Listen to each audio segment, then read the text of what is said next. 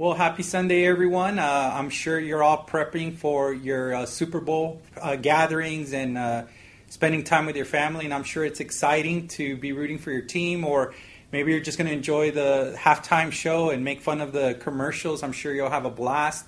But I'm honored to be able to deliver the sermon today and lead our thoughts on communion for Jesus. And I wanted to talk about a topic as we're continuing our series on being renewed. And the theme that I've chosen is renewed love.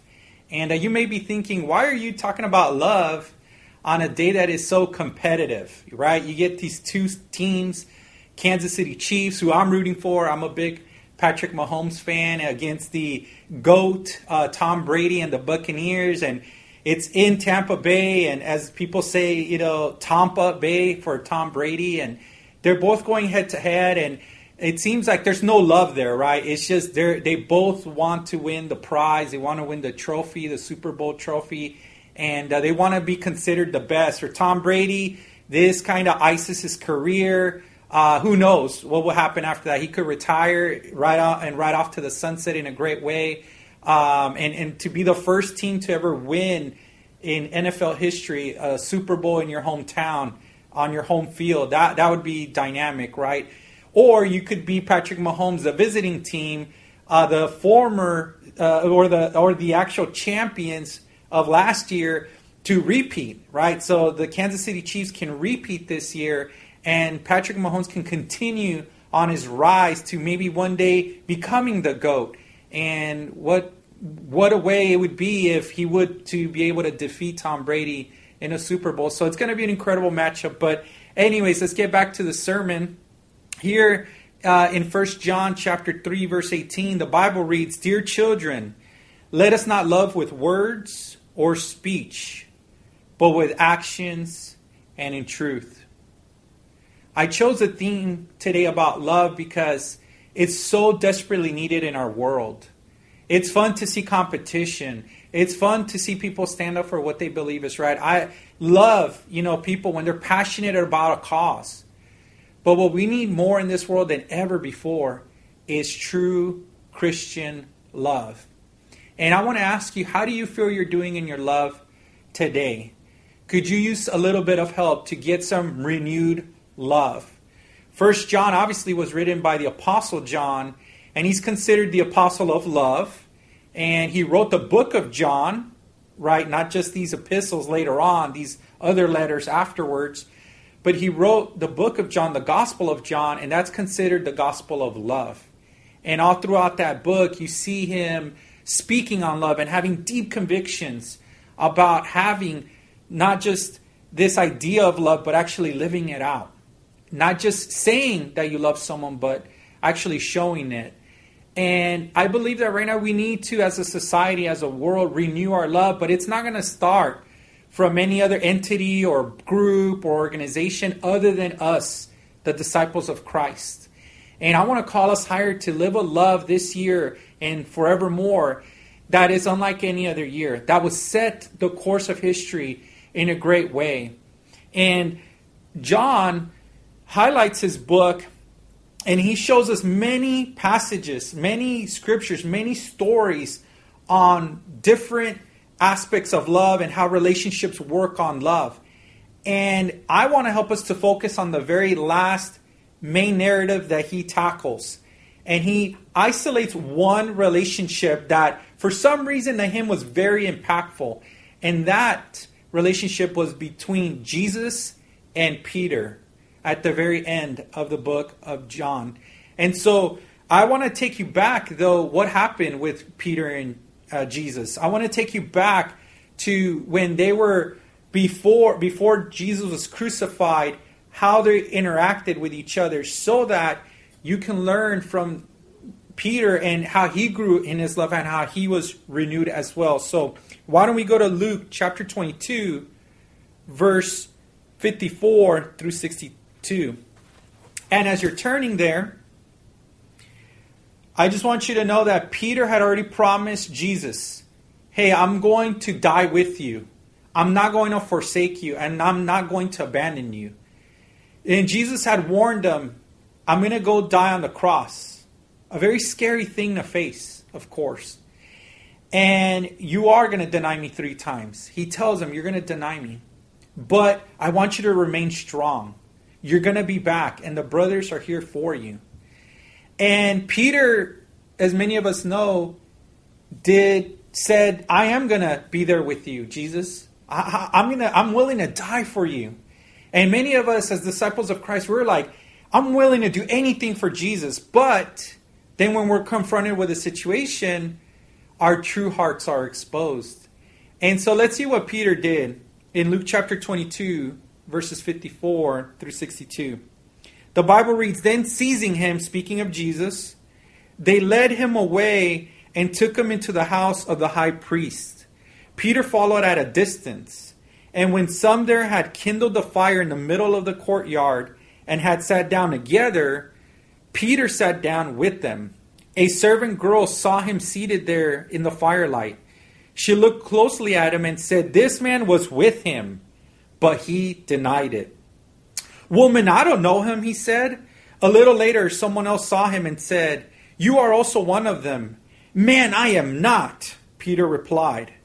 About an hour later, another asserted, certainly this fellow was with him, for he is a Galilean. Peter replied, man, I don't know what you're talking about. Just as he was speaking, the rooster crowed. The Lord turned and looked straight at Peter. Then Peter remembered the word the Lord had spoken to him. Before the rooster crows today, you will disown me 3 times. And he went outside and wept bitterly. There's a lot of weeping going on right now across the world. People have lost loved ones due to COVID, due to other health-related issues. There's political division in our country and other countries as well. There's mistrust. There's all kinds of upheaval in certain parts of our world. There's natural disasters occurring, floods happening in Southeast Asia, earthquakes that I just heard about that are happening in Europe.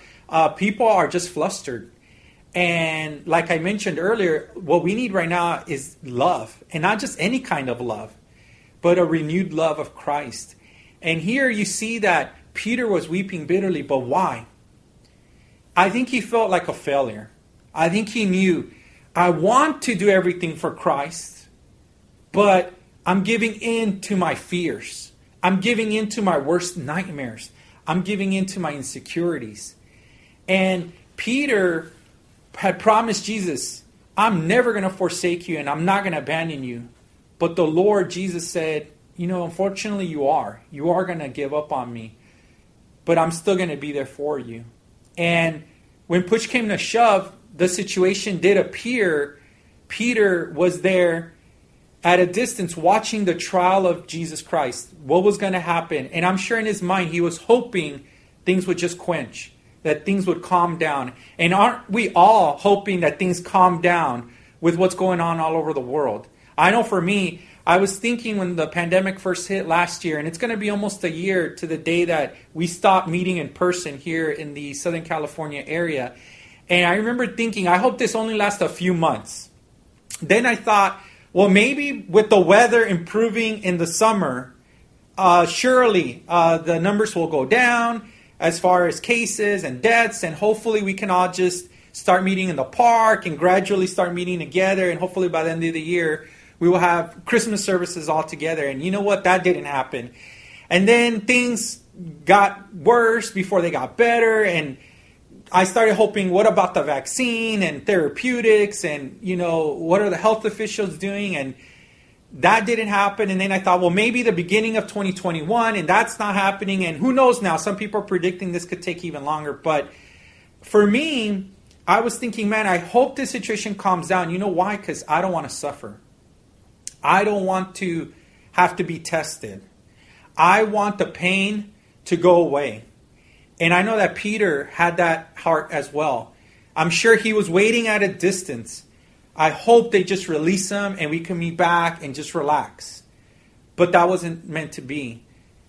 Jesus was going to be crucified, and Peter had a decision to make at that moment. And unfortunately, he gave in to his fears. Many a times we do the same. When we're tempted with a sin, we decide, well, I can continue in this path and decide to sin, or maybe I can hold back and, resist the sin and resist Satan and bring glory to God. And many times, unfortunately, we give in to our greatest fears, to our sin and our selfish nature. And God wants us and expects us to love Him with all of our heart, soul, mind, and strength. And to me, that's why it's so important that we renew our love for Jesus Christ. That's why it's so important for us to renew our love for Christ. That no matter what we're faced with, that we're going to respond in a Christian way. And how should that be? I'm going to show you in a little bit as we read further on. But some of the things that we need to pick up from this passage right here is that many of us have given our word to be followers of Christ. If you've studied the Bible, you've attended church previously, you've repented and you've been baptized, I'm sure that at your baptism, you were asked to say, what is your good confession? And it's a statement that goes like this: Jesus is Lord. And that statement is a vow that Jesus has lordship over all of our lives. He has lordship of our time.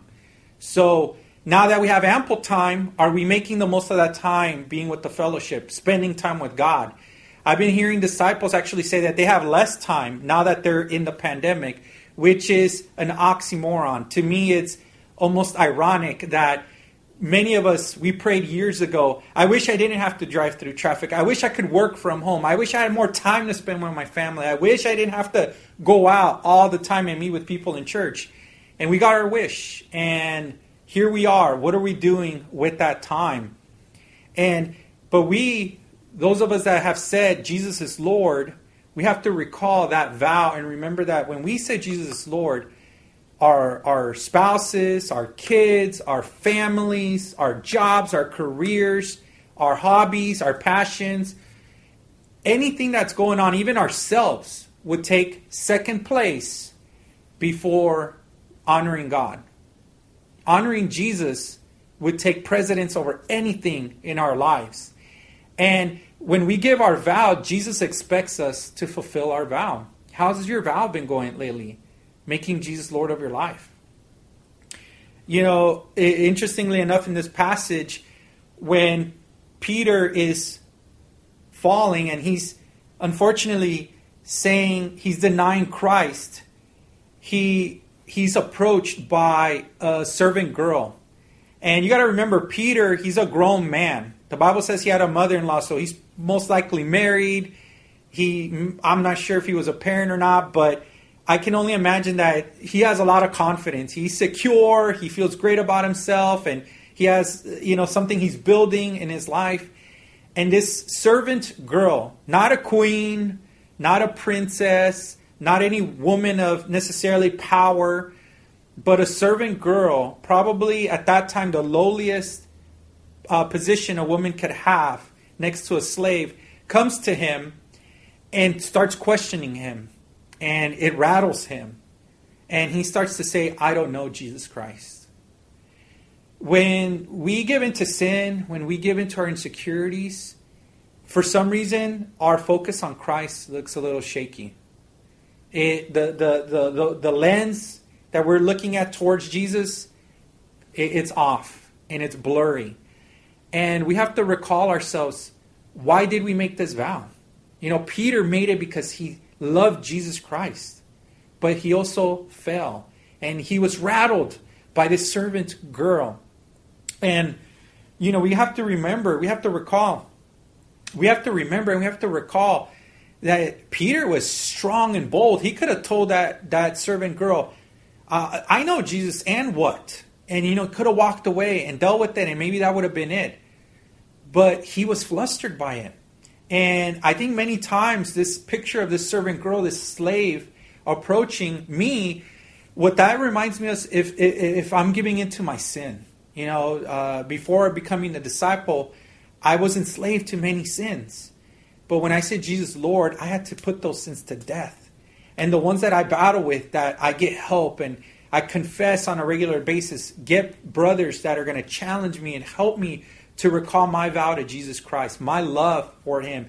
because it's not about words. It's about action. And that's my first point today, that love requires action. I read the scripture earlier today about 1 John chapter 3, verse 18, that it's not good enough just to share our love with words, but to show it with actions and truth. And for us, what is the enslaving sin, if you will, that is scaring you? You know, these servants that plague you and bother you and pester you. We have to remember that we can get flustered by them, but what will keep us steady is our vow to Jesus Christ, that He doesn't expect us just to make a vow, but to fulfill that vow, that He is still Lord. Jesus is our Lord, and He deserves our best. He deserves our love. He deserves us to give everything we have to Him. And that includes fulfilling our vow that Jesus is Lord. One insight that I wanted to bring in from this passage, Luke 22, before we move on to John chapter 21, is that the rooster crowed. You know, Jesus had prophesied, the rooster's going to crow after you deny me 3 times. And that's exactly what happened. Peter denied the servant girl. He denied when he was questioned about his cultural language and how it gave it away that maybe he was in, connection with Jesus. Then he denied it one more time in front of everyone. And then what happened? The rooster crowed. And I was thinking about this. Imagine yourself, right? The roosters crow early in the morning and at dawn usually. And, roosters don't just crow on Sundays. They don't just crow on certain days of the week. They crow every day, sometimes multiple times throughout the day. And I can only imagine every day waking up and thinking about the rooster crowing. And sometimes those sins that we fall into, or those vows that we break, many times they plague us and they crow at us. They gnaw at our minds and they fluster us. They scare us. And I want to ask you, think about that. What could be those roosters that are crowing in your mind right now? Maybe your conscience is saying something like, let's get help. Let's be open. Let's talk about this. And I know for me, I wanted to share a quick story just on my personal love and growing in that and being renewed. Some of you may or may not know that my mom is a disciple. She got baptized in 1999. And I followed her afterwards. She brought me out to the church and I got baptized in the Spanish ministry. And I was so excited to be a disciple. And I had dreams of my family being united. And unfortunately, after a few months of becoming a Christian, my stepdad started getting involved in our lives again. And my stepdad, unfortunately, one time came over to our home. And my stepdad came to our home one day and he wanted to take out my mom on a date. And I could tell that he wasn't all there. And there had been history of just domestic violence before. And I wasn't sure what was going on, but I was definitely hopeful. I was like, wow, maybe God is working. My mom got baptized. Now it's me, maybe my siblings, maybe my stepdad. And so I remember I let him in the home. And he came in and asked my mom to go on a date, and they went. And I remember encouraging my mom, go out of love. Please go and hang out with him. And maybe God is going to work a miracle through this. And I remember my mom saying, I don't really want to go, but okay, I'll do it just because I think it makes sense. Let me show some love. Well, this was a Saturday night in May of 1999. And what ended up happening was unfortunate because my mom came the next morning. It was Sunday morning, and I woke up early in the morning just hearing cries. And it's so discouraging hearing my mom crying. I was thinking, what happened? You I think you went on a date and you're with my stepdad, and so what's going on? And I go into the living room and my mom is bruised and bloodied and her hair's pulled out and her clothes is torn, and I was so discouraged. I was like, I knew what had happened. My stepdad had been violent against her. And I heard my mom, she told me her story that she was nearly killed, that my stepdad had used a weapon to hurt her and nearly took her life. My mom said that she had a gun pointed right at her head and was told that tonight's going to be the last night you live. And I remember my heart just sank. And I remember calling my team leader. I didn't know what to do. I didn't pray. I don't remember reading my Bible. I don't remember doing anything other than just staying so shocked at, like, wow, my mom nearly could have lost her life. And I remember the teen ministry, the teen brothers called me and said, hey, we heard about what's going on. Can you come to church? And I said yes, because I knew I didn't want to stay home. My mom actually encouraged me, go. You should go to church and take your mind off this situation, this bitter situation. And I remember being a young man just saying, okay, I'm going to go. And I went, and I remember just being with the church, and they consoled me, and they helped me so much to heal and to start that process. And it was not easy. I remember as a teen struggling with sin and my personal impurity, and I did sins that I never had done before after that. And I remember getting therapy and getting help because people knew, they loved me, and they said, we got to invest in Pablo. We got to help Pablo out. And I really appreciate my former team leaders and my teen workers and all the teen brothers and sisters that helped me out. Many of them, they're married with kids, and I just see them growing up so much, and it encourages me.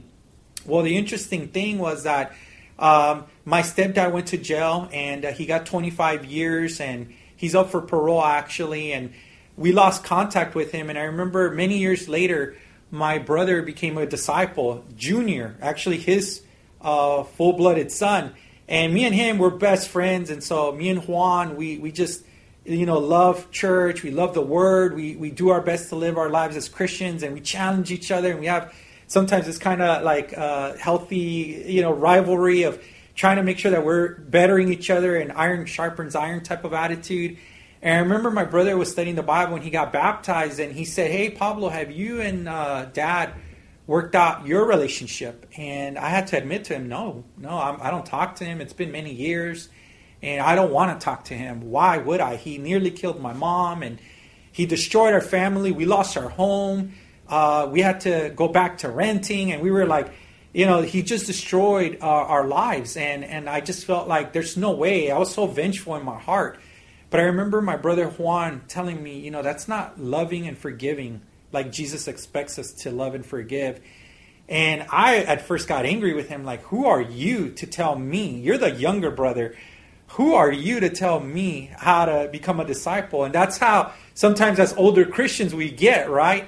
And my brother just says, if you're going to be the campus minister here in Metro LA, I believe that you shouldn't be a hypocrite, and you should forgive my dad for what he did to our family. And I remember those words pierced my heart.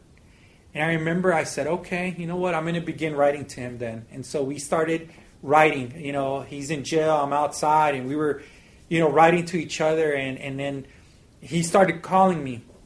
And I remember I set up my phone account, and it's only a 15-minute phone call, and we were talking with each other. And it went from talking about, talking a couple times a year to every month, and now every week. And what was amazing is my brother then challenged me again. He says, well, I appreciate you writing to him.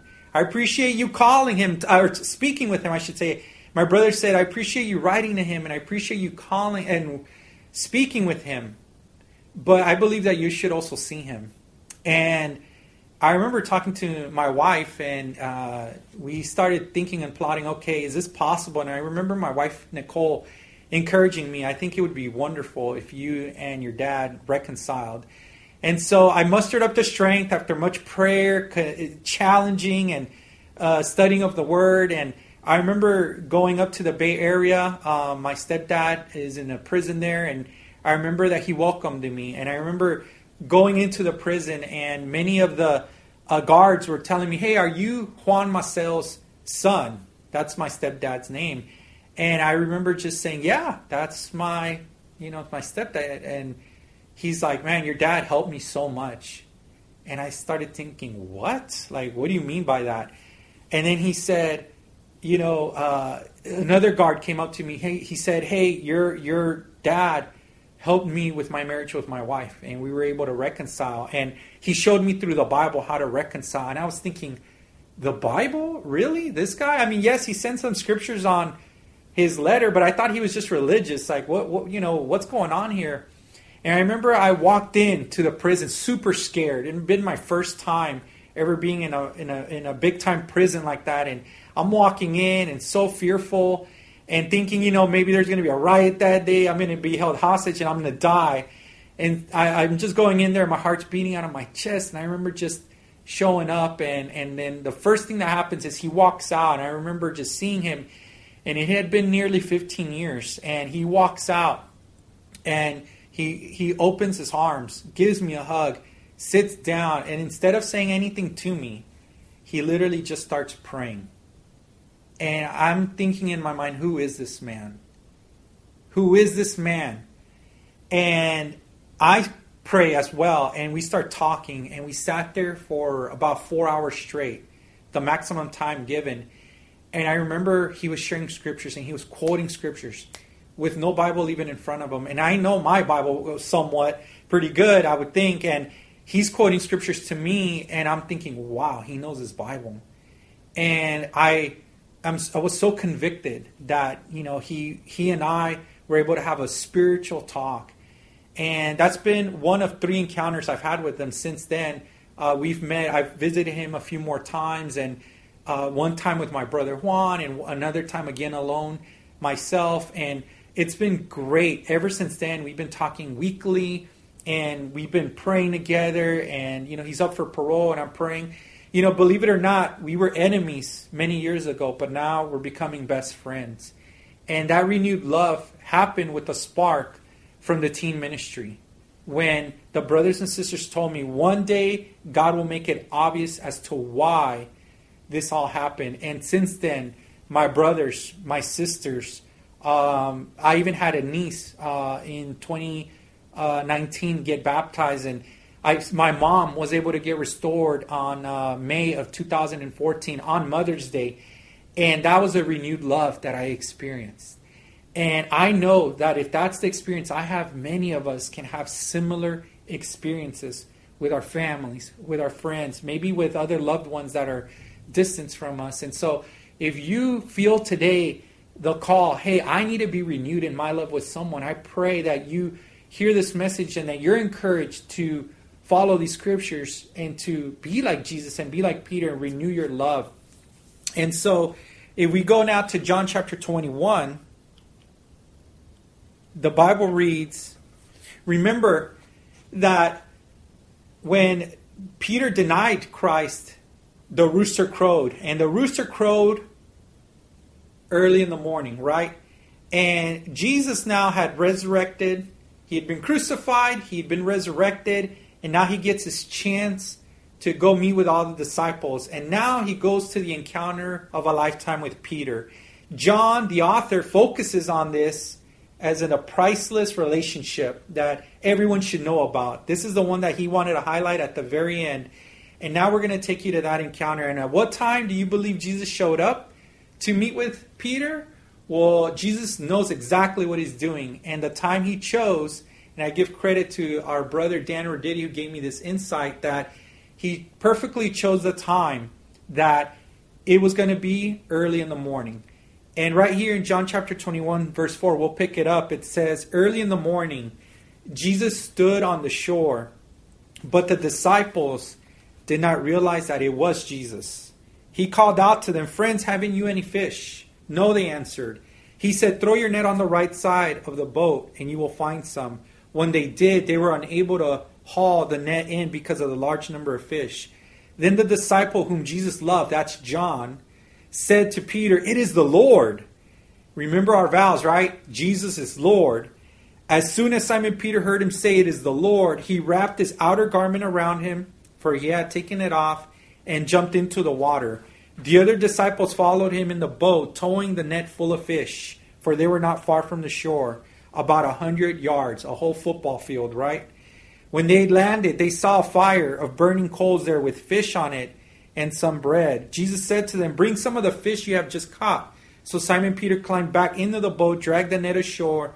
It was full of large fish, 153, but even with so many, the net was not torn. Jesus said to them, come and have breakfast. None of the disciples dared ask him, who are you? They knew it was the Lord. Jesus came and took the bread and gave it to them and did the same with the fish. This was now the third time Jesus appeared to his disciples after he was raised from the dead. Wow, so here's Peter It's in the morning time. Jesus is waiting for him in the shore.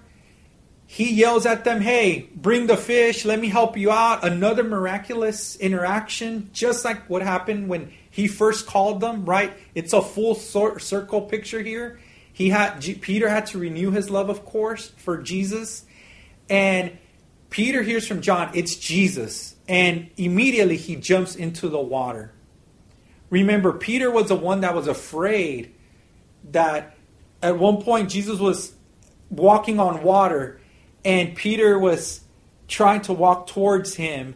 And he was afraid. The disciples were afraid that he was a ghost. But Peter had the boldness to say, if it's you, Jesus, then tell me to walk on the water. And he walked out on the water. But he saw the wind. And remember, he started to sink. And he was afraid. He thought he was going to drown. But Jesus rescued him. In this scenario, Peter jumps into the water. And he can't wait. He's swimming hard. 100 yards. That is no easy task. He was a very strong swimmer. And given so, because he's a fisherman, he was very strong with swimming skills, I would imagine. And so he's swimming as hard as he can. He doesn't even wait for everyone because he can't wait to talk to Jesus, to reconcile. My deepest conviction is that this was the first time Peter saw Jesus physically after he was crucified. And he had for many days went back to his old profession of fishing. And that's what we do sometimes when we mess up, when we fall into sin, when we decide to sin, we go back to our old ways. And Peter here went back to fishing, what was comfortable to him. And I don't blame him. I mean, he wanted to get away from far as land as possible. He didn't want to hear those roosters crowing anymore. Many of us, that's why we avoid meeting with the body. We avoid meeting in church or in Zoom meetings or in different, because we don't want to be reminded of our sin. We don't want to be reminded of how we felt Jesus. But Jesus is standing at the shore. And we have the opportunity to swim back to shore to him. And to renew our love and our covenant with him. And that's what Peter did. And so he goes back. And Jesus already has some breakfast for them. He already has some bread ready, some warm bread. And he has some fish. And he tells them, bring some more fish so we could cook that up too. And he is so amazing about Jesus. He gives them credit. He tells them, hey, bring some of the fish you've caught. But who really did it? Who really was the one that masterminded that miracle? It was Jesus. That's what Jesus does for our lives all the time. He's working behind the scenes. He's working beforehand, laying out the path, clearing things out. And when we arrive, we feel good about ourselves. Wow, I've accomplished it. I've succeeded. But then what Jesus said is, hey, it's okay. It's for you anyways. I'm here to just be your Lord and your Savior. I want to love you. And that's amazing about Jesus, that he gives credit to them. Hey, bring the fish that you've caught. And so they're having breakfast there, and then they have this moment where now they're going to have the dialogue, the big confrontation. Jesus pulls Peter to the side, but not so much so to the side that the others can't hear the conversation.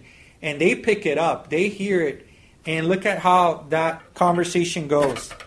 In verse 15, the Bible reads, when they had finished eating, Jesus said to Simon Peter, Simon, son of John, do you love me more than these? Yes, Lord, he said, you know that I love you.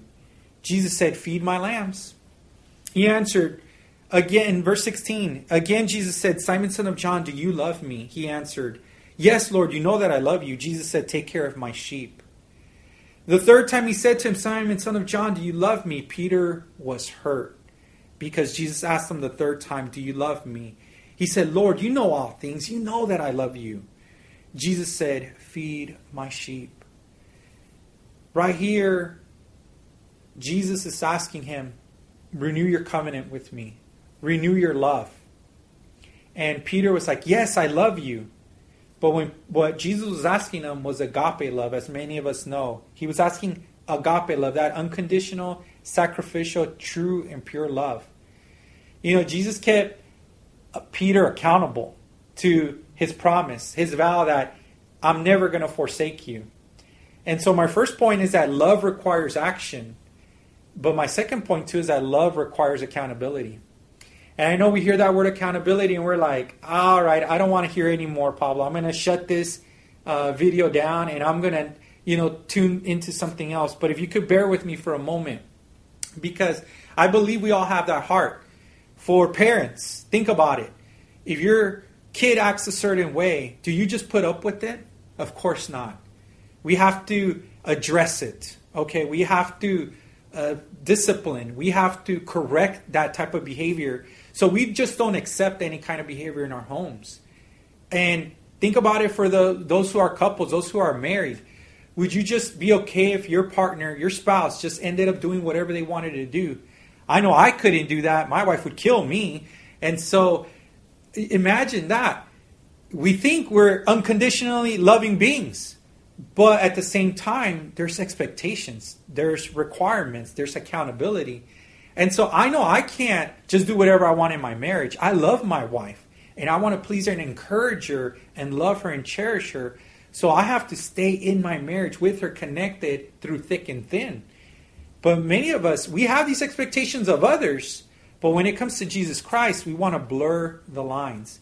And Jesus is saying, no, I'm not going to just sweep this under the rug, Peter. Me and you are going to talk. And we're going to address it. And Jesus dealt with it in such a classy, gracious, and loving way. And he starts asking him a question, do you love me? And Peter answers from the bottom of his heart, I do love you. But when Jesus asks him, do you agape me, you love me? If you look in the Greek, Peter responds with, I phileo, that love. And what that means, that phileo, right, it sounds like Philadelphia. It means like brotherly love or warm affection or mutual affection. And Jesus was not requiring that. That's not what he was expecting. He wanted the agape love. And so they go back and forth. And what interestingly enough, Jesus does, he tells them, if you do love me, if you phileo me, if you want to love me, then take care of my sheep. Take care of your fellow brothers. Love them as you would love me. And interestingly enough, as Peter is speaking from his heart, what he believes he can give, this is what I can give. Jesus works with that. And you know what's interesting about us is that Jesus can work with your love. He always wants to get it to that agape love. But he's willing to take you where you're at right now and enhance you and work with you so that you can get to that status, that stage of love that's truly agape, unconditional and sacrificial love. And so Peter renews his covenant with Jesus. Jesus says, if you're going to love me, take care of my sheep. At the very end, the third time that he speaks with them, Peter's hurt. He asks him a question the third time. He's hurt. And he feels like, why is Jesus doing this? Could it be sarcasm that I denied him 3 times? Could be. Could it be that he wants to shame me in front of others? I doubt it. But I think that Jesus wanted to make a point that, hey, I know you want to love me in mutual affection and brotherly love, but we got to take it higher. And at the very end, Jesus did ask him, do you love me in a brotherly love? And I'm sure that that's probably what pierced Peter's heart, because as he was hearing it, he probably thought, wow, I'm thinking about brotherly love, but here's Jesus thinking about agape love. And he tells him, you're going to glorify me by the death that you suffer. And Peter has to, he reconnects his vow. So here's Jesus telling him, hey, you're going to renew your vow to me, but it's also going to require you to give up your life. And in verse 18, the Bible reads, very truly I tell you, when you were younger, you dressed yourself and went where you wanted. But when you are old, you will stretch out your hands and someone else will dress you and lead you where you do not want to go. Jesus said to indicate the kind of death by which Peter would glorify God. Then he said to him, follow me. And Jesus has that love that keeps us accountable, but it's a gracious love. It's not a God that he's like our boss, like you do this and I don't want you anymore. He's not like that. He's all about a relationship. The lifespan of our lives. We have to understand that we have to love Jesus and renew our vows. And so I hope that today you've learned that Jesus can take us even in our darkest times, and that he could renew our love and give us a whole new dawn of our lives and be able to live an incredible life for him of love. Because love requires action, but love also requires accountability. And that's not a bad thing, because we can check each other. We can help each other to love like Jesus did.